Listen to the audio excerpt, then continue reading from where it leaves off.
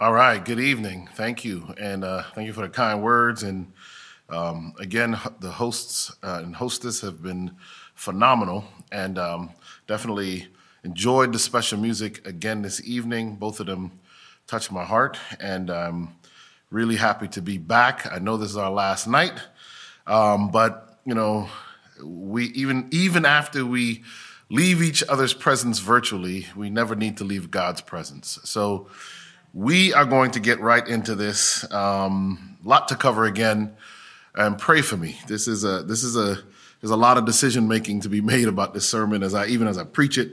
I'm just asking for God's Holy Spirit as usual. I'll read our scripture reading for tonight from Revelation chapter 12 and verse 12. The young person who read this earlier did a phenomenal job. Let me just read it again. Therefore rejoice, ye heavens, and ye that dwell in them. Woe to the inhabitants of the earth and of the sea, for the devil has come down unto you, having great wrath, because he knows that he has but a short time.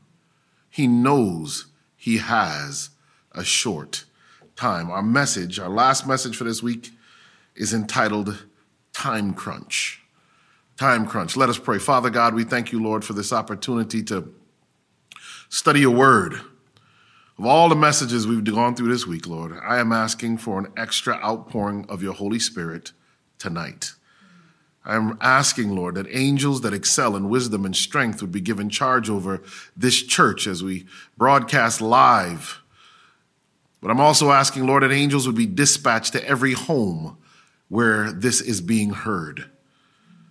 Lord, I am just a nail on the wall, worthy of no other position. But I do ask that on that nail you hang a portrait of Jesus Christ. This is our prayer in Jesus' precious and holy name. Amen. We're going to jump in tonight in one of my favorite parts of the New Testament, in the book of Matthew. In the 23rd division of the book of Matthew, Jesus goes to task for the second time in his ministry with people in the temple. He is so disgusted by the fact that they're using the temple to make money that he turns over the tables and really brings those inside kind of doing underhanded deals in his father's house, really brings them to task. He stops and he pauses before he makes a powerful statement to say, "Oh, Jerusalem, Jerusalem." And he pines over, had only Jerusalem listened, how he would have defended and protected that city. And as he's walking out of the temple towards the end of the chapter, Jesus says, "I leave your house unto you desolate." The disciples cannot believe that Jesus would say such a thing about the temple. In fact, the temple was the center of the entire Jewish economy. And I don't mean economy as in finance, although it was part of it. I mean economy in that everything they believed and did centered around this building, this institution, and all of the activities that happened inside. For Jesus to walk out of the temple, the disciples thinking he would soon become king, and say, "I leave your house unto you desolate," was mind-blowing to the disciples. As he walked out in Matthew chapter 24 and verse 1, the Bible says, "And Jesus went out and departed from the temple, and his disciples came to him to show him the buildings of the temples." The disciples said, "Listen, Jesus, look at the buildings, look at the stone, look at the architecture. This is a fantastic building. What do you mean it's desolate?" Verse 2 of Matthew chapter 24. Jesus said unto them, "See ye not all these things? Verily I say unto you, there shall not be left here one stone upon another that shall not be thrown down." I can imagine Peter grabbed his chest. What did he just say? The disciples were in astonishment. How could he say that the temple would be cast down? He's supposed to be the king that's coming. Just a few days earlier, palm branches were thrown in front of him. He was supposed to be the king. Verse 3, and as he sat upon the Mount of Olives, the disciples came unto him privately, saying, tell us, when shall these things be? And what shall be the sign of thy coming and of the end of the world? Of all the things Jesus does in the New Testament, every miracle is profound. I mean, can you imagine watching him make someone who's never heard a sound their entire life hear again? There's some really nice videos online that are heart-wrenching when a young baby or a small child who's never heard in their entire life, and they get the right acoustic equipment, hearing aid, and they hear for the first time the smile that comes on their face. Jesus worked miracles where people who had never seen anything in their entire lives and were adults were made to see. So incredible was Jesus' miracles that dead people came back to life. But I want to submit to you that if you really understand the scripture, one of the most important spiritual gifts that Jesus leaves us with are the prophecies he gives us in Matthew chapter 24 and in Luke chapter 21. And let me explain this. You see, today, when we aren't seeing these incredible manifestations of miracles, some are saying, prove to me that your God is real. And I want to submit to you that it is difficult to do so because we see where people pray and pray and pray for someone to get better in the hospital, like I did when my mother had cancer and nothing happened, or when my cousin was shot and didn't make it. I prayed and prayed and nothing happened. And there are a lot of people who, when this happens, they say, there is no God, and they walk away. But I want to submit to you that one of the purest forms of biblical evidence of God and of Christ Jesus as Messiah is in prophecy itself. When Jesus begins to lay out these prophecies for them, this would for centuries, especially during the early church, be used as evidence of the messiahship of Christ. And I want to submit to you that if you don't understand prophecy, young people, you will be far more easily shaken out of God's church and out of a relationship or a belief in the eternal God. Some people say prophecy is really not that important. We can skip over it. But the problem with that is when times of trouble come and difficulty come, if you are not anchored in the fact that the scripture can be trusted, if you cannot trust God to have created the world and redeemed the world, you have to be able to trust him that those things have happened. Prophecy allows you to see that God never lies. And so, in AD 70, just as Christ will predict in Matthew chapter 24, Jerusalem falls. Just as he says, the Roman armies circle, and there is an abomination of desolation that Luke talks about in Luke 21. And if you go back to Daniel chapter 9, I wish I had time to do all of this prophetic unraveling for you, but we'd miss the points later on in the message. What I will tell you is that if you study Daniel 9, and if you study the prophecies of the abomination of desolation, and then you study what Jesus says here, you begin to understand that Jesus was literally lining things up for them so that when the soldiers came the first time and retreated, the Christians left Jerusalem and were unscathed by the General Titus's complete annihilation of Jerusalem. To this day, when we go to Jerusalem, and I've been there, and you go to the Wailing Wall to put your prayers in the wall, and everyone is praying, not one of those stones is from the temple that Jesus said would be desolate. That temple to this day has never been rebuilt. In fact, when we look at prophecy, there are prophecies, biblical prophecies that have numbers attached to them that you can go back and you can read in the Old Testament when the decree to rebuild Jerusalem was given. Ezra speaks of it. And when you look at it from 457 all the way through, there are 490-year prophecies. 70 weeks is what is called in the scripture. It is exact to the time when Jesus is anointed by his baptism by John the Baptist. When he dies, it says the Messiah will be cut off in the middle of that last week. That is the crucifixion. And of course, the stoning of Stephen marks the end of this 490-year prophecy. It is exact. It is one of the reasons I am a Christian. because I understand that I do not blindly believe in the God of the Bible. God has left, if you're willing to turn the pages and study and go deep, God has left you with nuggets of truth upon which you can anchor your faith. So prophecy is important. I'm a Christian not because I randomly chose this religion, and I hear many atheists attack our Christianity in general, but let me tell you something. If they were ever to just sit and go through the prophecies of Scripture, the fact that Cyrus's name is called over 100 years before he enters the scene in the Bible. If you look at Daniel chapter 2 and the way that all of the empires of the world are laid out long before they came into existence, and God is so merciful, the scripture says that the rocks would cry out, and you can see that constantly there are new discoveries in Israel archaeologically that back up and support the Bible, the most recent being the findings of more pieces of scripture from books like Jeremiah in the caves where the Dead Sea Scrolls were found. Oldest pieces of the Bible. And as time goes on, I believe God is going to allow the very environment, the earth itself, to yield up secrets to support what the Bible says as the world begins to head more directly and more continually into disbelief. So what does Jesus say to his disciples? Matthew 24, verse 4 and 5 says, "And Jesus answered and said unto them, Take heed that no man deceive you.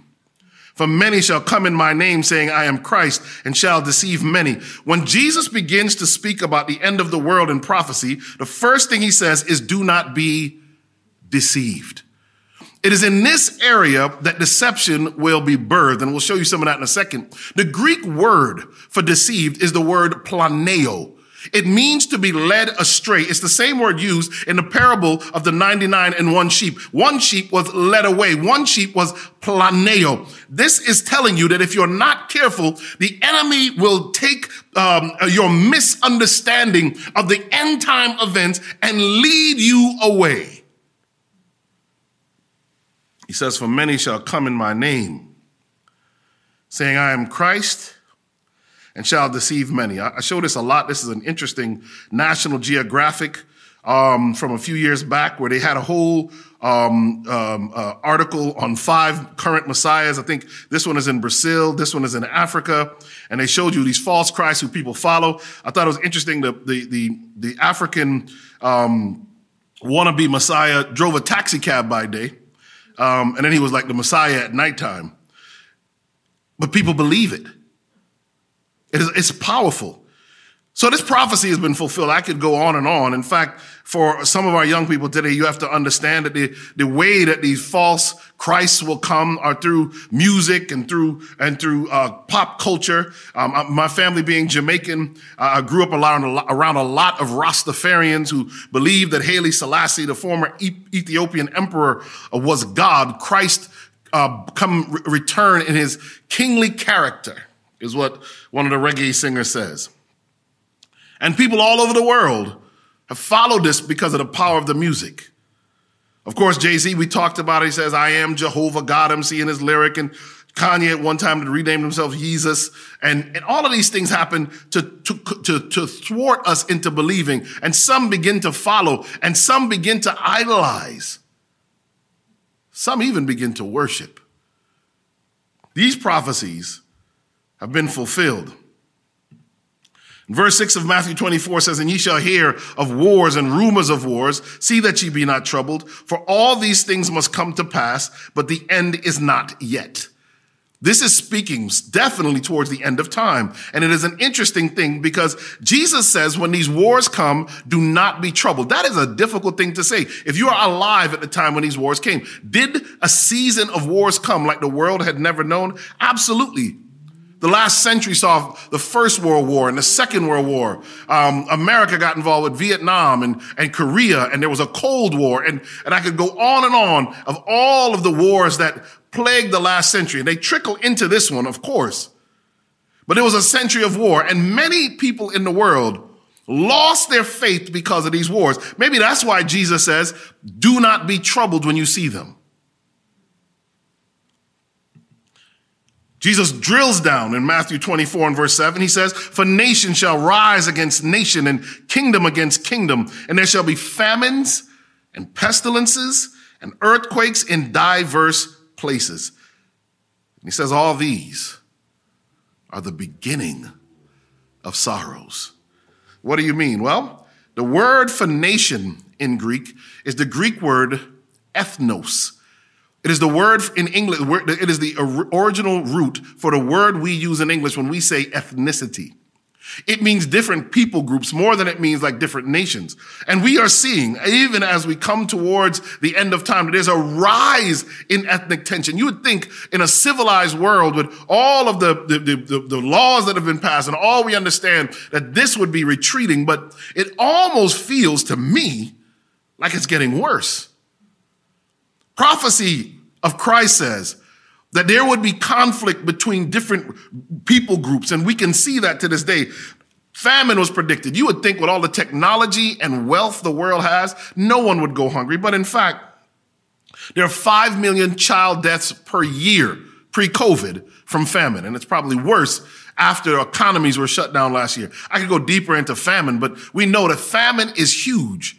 Many people die, especially children, because they do not have enough nutrition. Prophecy fulfilled. And again, it is in the context of a time when man could easily feed the entire world with the technology we have. But it's not just that. This is wildfires in Los Angeles County, California. You can see it all across the back of the city. There's an article that says why California wildfires are getting worse. The world is actually having seemingly more significant natural disasters. And of course, there are those who say this is all global warming, and it may obviously very well be, but it was again prophesied. Even in Australia, one of the great fires, nearly 3 billion animals were either killed or displaced by the fires that hit Australia. Stronger storms. 40 years of data confirm hurricanes are getting stronger. Climate models were right. Things are actually getting worse, church. The prophecies are being fulfilled. And one of the prophecies says that there will be earthquakes in diverse places. One of the most powerful of all of these is this graph here by the National Geologic Survey that shows you that when you look at earthquakes between 6 and 8, deadly earthquakes between 6 and 8 on the Richter scale, how they have increased over time. Even over the last several years, if you go back to 2014 and look back, you're watching an increase in the number of earthquakes. And they're in more and various parts of the world. We don't even think about them because many of them aren't even recognized. But the scripture prophesied, Christ said there would be earthquakes in diverse places. This isn't Christian data. This is secular, scientific data that shows that something is changing. Of course, the scripture says there would be pestilence. And probably before last year, nobody would really understand what smallpox did or polio did, or 100 years ago, the flu that was called the Spanish flu. It's a misnomer. The flu was not Spanish. But it was, we've watched pestilences before, but this one is different in the sense that the entire world is impacted and it has repercussions economically. And there are leaders in the world asking for, after this, for there to be a great reset in the world. Spirit of Prophecy says this. She says, Satan works through the elements also to garner his harvest of unprepared souls. He has studied the secrets of the laboratories of nature and he uses all his power to control the elements as far as God allows. He imparts to the air a deadly taint, and thousands perish by the pestilence. These visitations are to become more and more frequent and disastrous. Destruction will be upon both man and beast. The earth mourneth and fadeth away. The haughty people do languish. The earth also is defiled under the inhabitants thereof, because they have transgressed the laws, changed the ordinance, broken the everlasting covenant. Isaiah 24, 4 and 5 from the Great Controversy, page 589. Probably one of the most startling verses in Matthew chapter 24 is one of the simplest. It says that all of this, everything we just talked about, is the beginning of sorrows. If we understand the significance of that, what that is really telling us is that things on earth are about to get worse than what we have seen. Christ is warning us that things are about to get more difficult, and he drills down. Right now, folk are just fighting each other randomly, but Jesus seems to imply in Matthew 24 and verse 9 that then shall they deliver you up to be afflicted and shall kill you, and you shall be hated of all nations for my name's sake. And then shall many be offended and shall betray one another and shall hate one another. Jesus says that, in fact, after all of that, things are going to get worse. He's speaking to the believers. Things are going to get worse. All of the hatred of the world at some point will turn on the believer. It's happened in history. It's why the Huguenots fled Europe. Or the Waldenses hid the way that they did. These were religious groups who tried to keep the Bible and follow it as pure as possible. In many ways, that's why even the United States was established, so that there would be freedom of religion, so people would not be persecuted for what they believe. But there is a time coming when this is going to be escalated, young people. And you, young people, have a role to play in being prepared.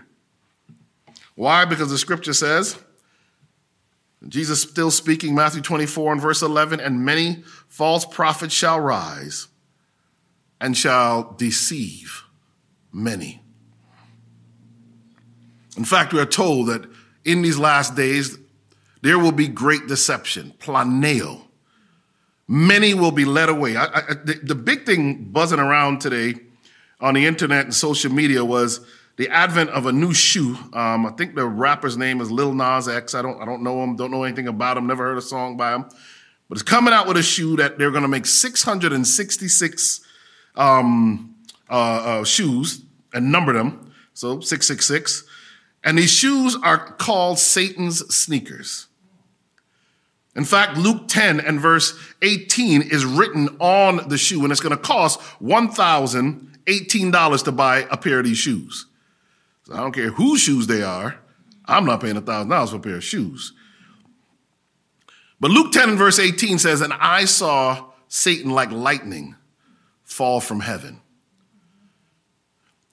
I think what was most interesting as I was listening to some discussions about this today, or that Christians set up, is that there are people defending this type of thing, the satanic imagery in the music videos attached to it. They're pushing it. And let me tell you something. When I sat and I listened and hearing people say, listen, I don't believe in heaven or hell and there's no real devil and I believe in reincarnation. That's what literally people were chiming and saying as Christians were making the statement that, this is bad. This is not good that someone is promoting Satan this way.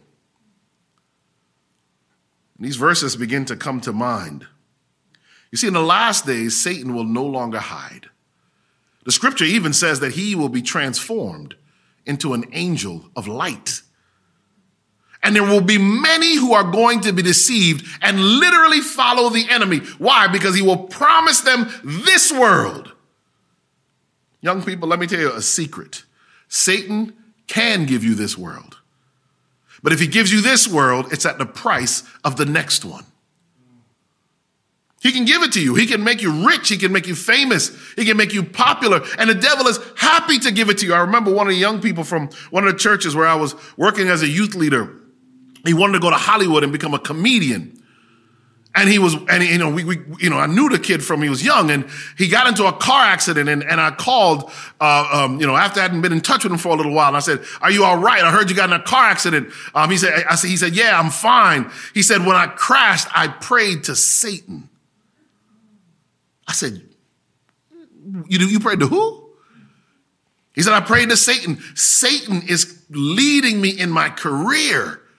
And so I prayed to him to keep me safe in the accident." Raised in the church. Planeo. Of course, he never became a rich, famous comedian. But I don't even know what happened to his spiritual life or his soul's salvation.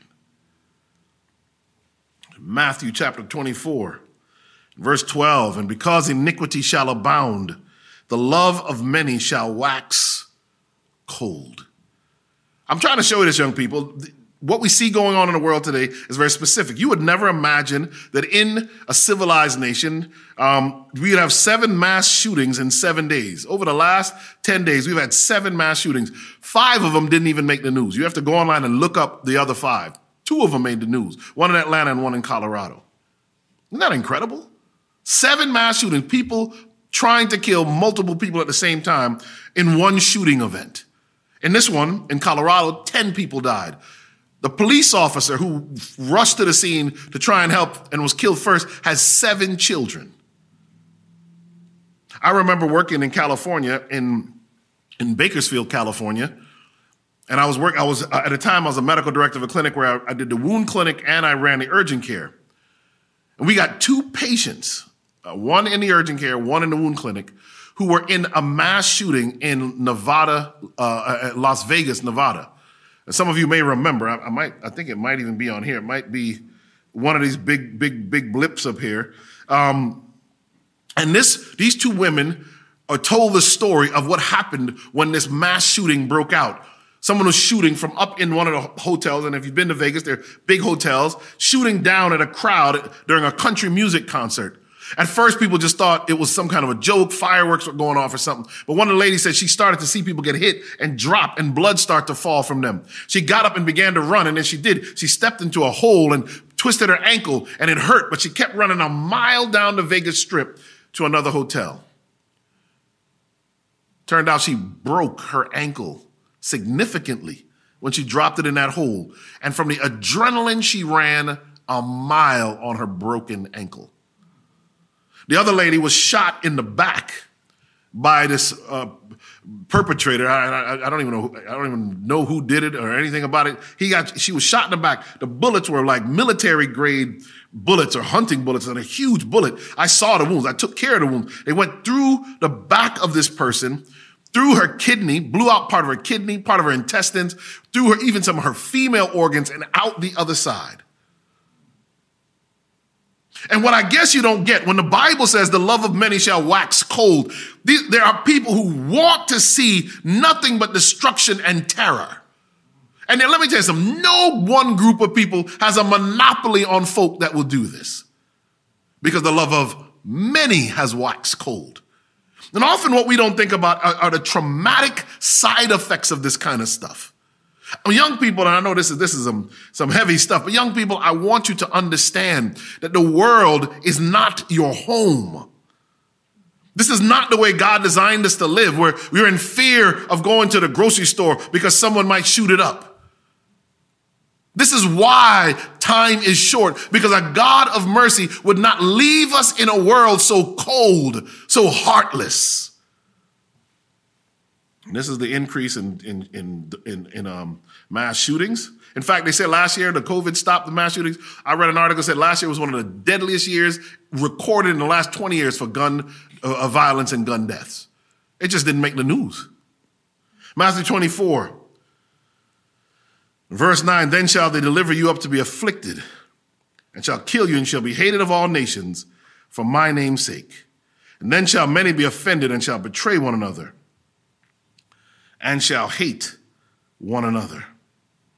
The truth of the matter is, we will soon be blamed for the world's problems. There's a lot more slides. I'm going to skip some of them. But just read this from the Great Controversy, page 590. And then the great deceiver will persuade men that those who serve God are causing these evils, all the calamities we just talked about. The class that have provoked the displeasure of heaven will charge all their troubles upon those whose obedience to God's commandment is a perpetual reproof to transgressors. It will be declared that men are offending God by the violation of the Sunday Sabbath, that this sin has brought calamities which will not cease until Sunday observance shall be strictly enforced. And those who present the claims of the fourth commandment, thus destroying reverence for Sunday, are troublers of the people, preventing their restoration to divine favor and temporal prosperity. We're starting to see that already. A Mississippi senator says if you have voting available on a Sunday, you offend God. There are those who say because of climate change and the pestilence, it's time for us to have a new Sabbath. The first day of the week should be reverenced in order to protect the environment, is what others are saying, to protect the family, to bring the world back around. Nations like Poland have already passed some very strict Sunday observance. And so you're in a place where soon, and you can see from what they now call a cancel culture, you can already see that it would not take much for you as a believer to be quickly ostracized. And let me tell you something, ridicule is a powerful weapon. Ridicule of your beliefs in God, of your belief in a seventh-day Sabbath, it is a powerful weapon. Remember, Peter, he didn't give up on God when the armies came and he had to fight. He pulled out his sword and fought. But when a little girl said, hey, he was with Jesus, and they seemed to want to ridicule him, Peter folded like paper.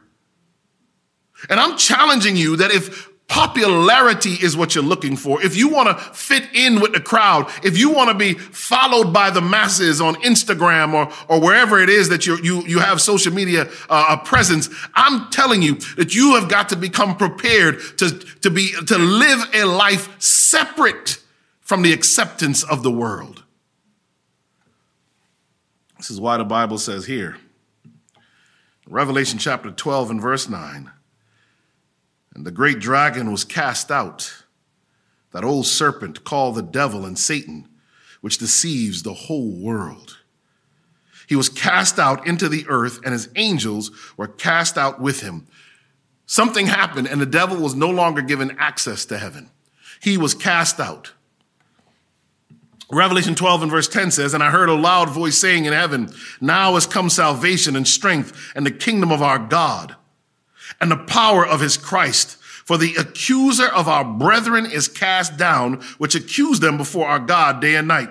And look at what verse 11 says. It says, and they overcame him by the blood of the Lamb and by the word of their testimony, and they loved not their lives unto death. This is how we know this event of locking Satan out of heaven for good happened at the cross. He was permanently locked out.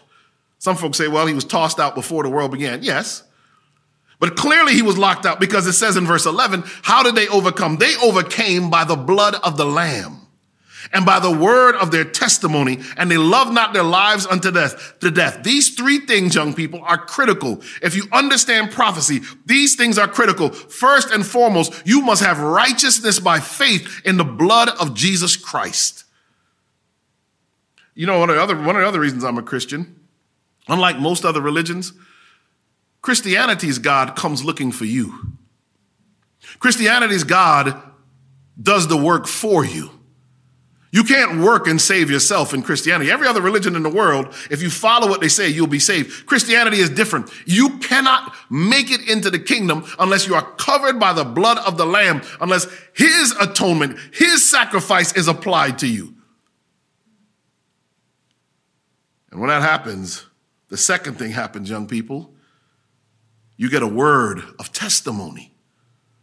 You have an experience with God that you can share with others. They overcame by the blood of the Lamb and by the word of their testimony. This is how powerful it is. When you share what God has done for you, it empowers you to overcome. Christianity is the only thing that when you give it away, you get more of it. And my Bible gives this very eye-opening last statement. And they loved not their lives unto death. Revelation 12 and verse 12, our scripture reading says it like this. Therefore, rejoice ye heavens and ye that dwell in them. Woe unto the inhabitants of the earth and of the sea. For the devil is come down unto you having great wrath, because he knows that he has but a short time. Church, young people, we are in a time crunch. It's funny, the devil knows he has a short time, so he's busy working to destroy all of us. That's the only way he can get back at the Father. The only way he can get back at the Creator is to have us be lost. That he knows that will pain our Father. He knows he has but a short time, so he's working as hard as he can for our destruction. But here's what's deep. We who have even less time than him in many ways act as if we have all the time in the world. I've heard many young people say, when I get older, I'll turn my life over to Jesus. Let me have a good time first. But young people, tomorrow, it is not promised to anyone.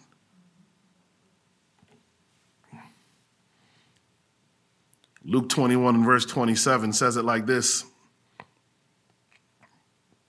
And then shall they see the Son of Man coming in a cloud with power and great glory. And when these things begin to come to pass, then look up and lift up your heads, for your redemption draweth nigh. I tell you, I am ready for Jesus to come. When I look at this world, the difficulties, the tragedies, what in this world is worth staying here? Jesus says, what would a man give in exchange for his soul? What is so valuable? What car? What house? What title is so valuable on earth that you'd give up eternal life with a loving Savior for this earth? I can't wait to see the Son of Man coming with power and great glory. Luke describes what Jesus says this way. When we see all the things we see coming, all the horrific things, all the calamities, as we see them one after the other, I want you young people to understand these are signs like road signs that tell us our redemption draws nigh. Jesus is about to come and rescue his own. And Matthew 24 and verse 13 says it like this.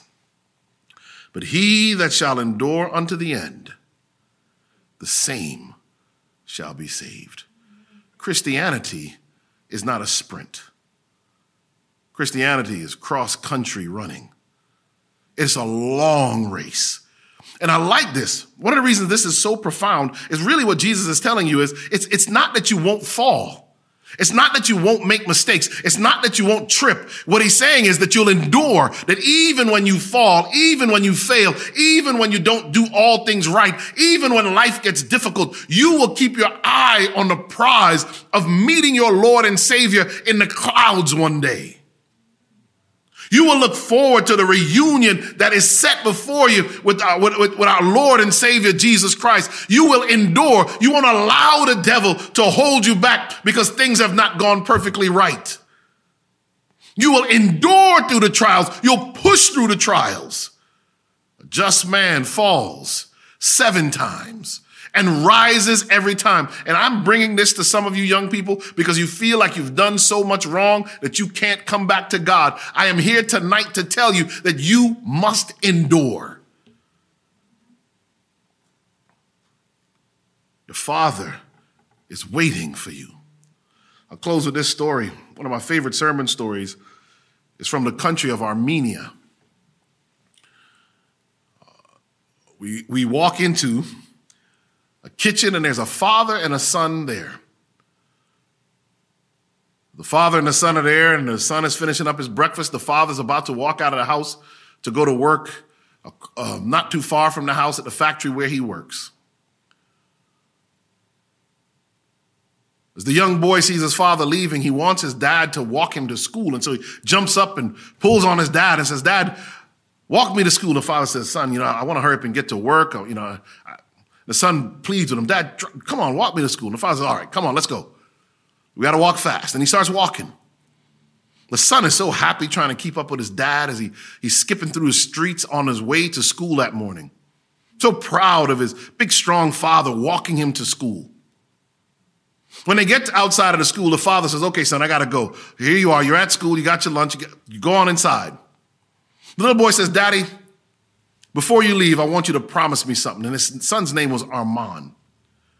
Armand says to his dad, he says, "Dad, promise me that you'll come and pick me up from school today." The father says, son, I might have to work late. It's difficult to. The son pleaded with him, please, daddy, promise me you'll come and pick me up. He said, all right, son, I'll tell you what. I'll skip lunch. I'll work through lunch. I'll be here to pick you up after school. I promise. Armand goes skipping into school. He's so happy. His father walked him to school and is going to come and get him afterwards. The father begins to walk the rest of the way to work. He makes double time. He gets to work. And as he's working a few hours into his shift, the ground beneath him begins to move. The building begins to sway. If you've ever lived in California and lived through an earthquake, you know it can be quite frightening. Things begin to fall, windows begin to break, and the father runs out of the building into the street where it doesn't last very long, but it seems like it lasts forever. A mighty earthquake hits, and buildings begin to collapse, and screams are heard, and cars begin to crash, and the whole place comes apart.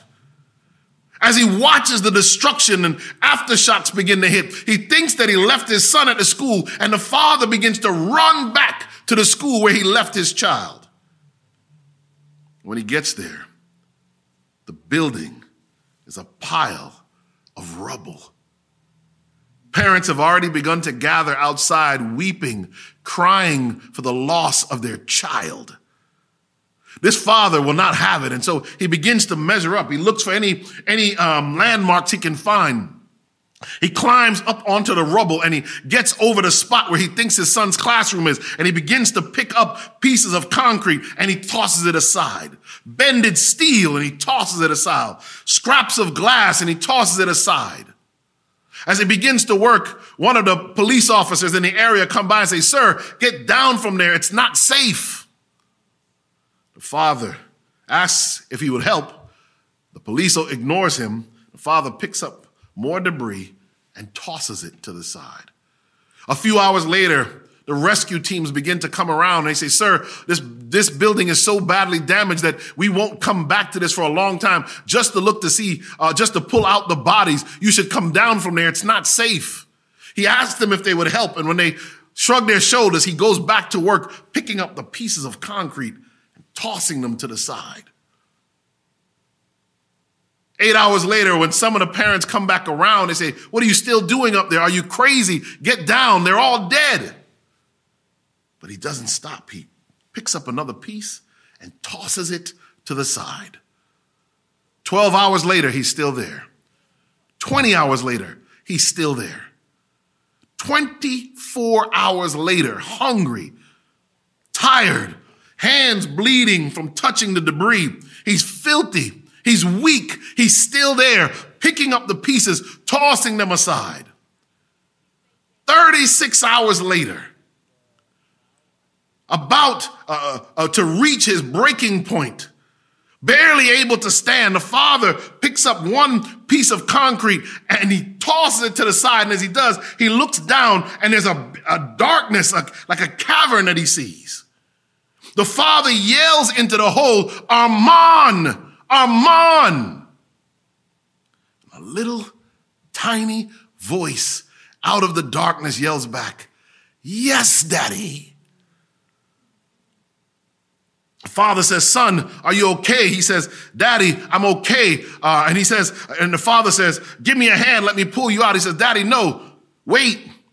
There are others down here with me. My whole class is here. We're all alive." He says, "Some of us are hurt and we're all hungry, Daddy, but we're alive." He says, "Son, give me a hand. Let me pull you out." The little boy says, "No, Daddy, get the others first. I told my classmates not to worry. My daddy promised me he was coming to get me." Church, I know this world seems terrible. Young people, it may seem difficult. But the prophecies of Matthew 24, Luke 21, Revelation, Daniel, all of them culminate to tell us that Jesus is coming, that our daddy is coming as promised to rescue us from this war-torn, broken world. I challenge you, young people, do not give up on God, because it is just as the prophecies are succinct and true. He is coming back. There's a time crunch. And at the appointed time, he that shall come, and he will not tarry. This is the great hope of our Christianity. Jesus said, I am not of this world. So guess what? When you become in Christ, neither are you. You're just a pilgrim, young person. You're just passing through. And your daddy is coming to get you. Let us pray. Father God, we thank you for this opportunity to study your word and your prophecies. There's a young person out there, Lord, who feels alone and rejected, neglected, maybe even have been abused. Lord, I pray tonight that these prophecies would remind them that their heavenly Father is coming to get them. There are others, Lord, who are confused over what's going on in the world. They can't make heads or tails, and they don't know what to believe. Lord, remind them that you've made a promise in your word, and that your word, based on the 490-year prophecy, 2,300-year prophecy, that your word is sure. That when you say that you will return, that you will return. And Father God, for those who think that they can't make it, Lord, I pray that they would remember the promise of Matthew chapter 24 that says that if you can endure to the end, you will be saved. That is a promise, Lord. And I ask that every young person who is listening would make up in their minds to endure, to stay the course with Christ. This is our prayer in Jesus' precious and holy name. Amen. This media was brought to you by Audioverse, a website dedicated to spreading God's Word through free sermon audio and much more. If you would like to know more about Audioverse, or if you would like to listen to more sermons, please visit www.audioverse.org.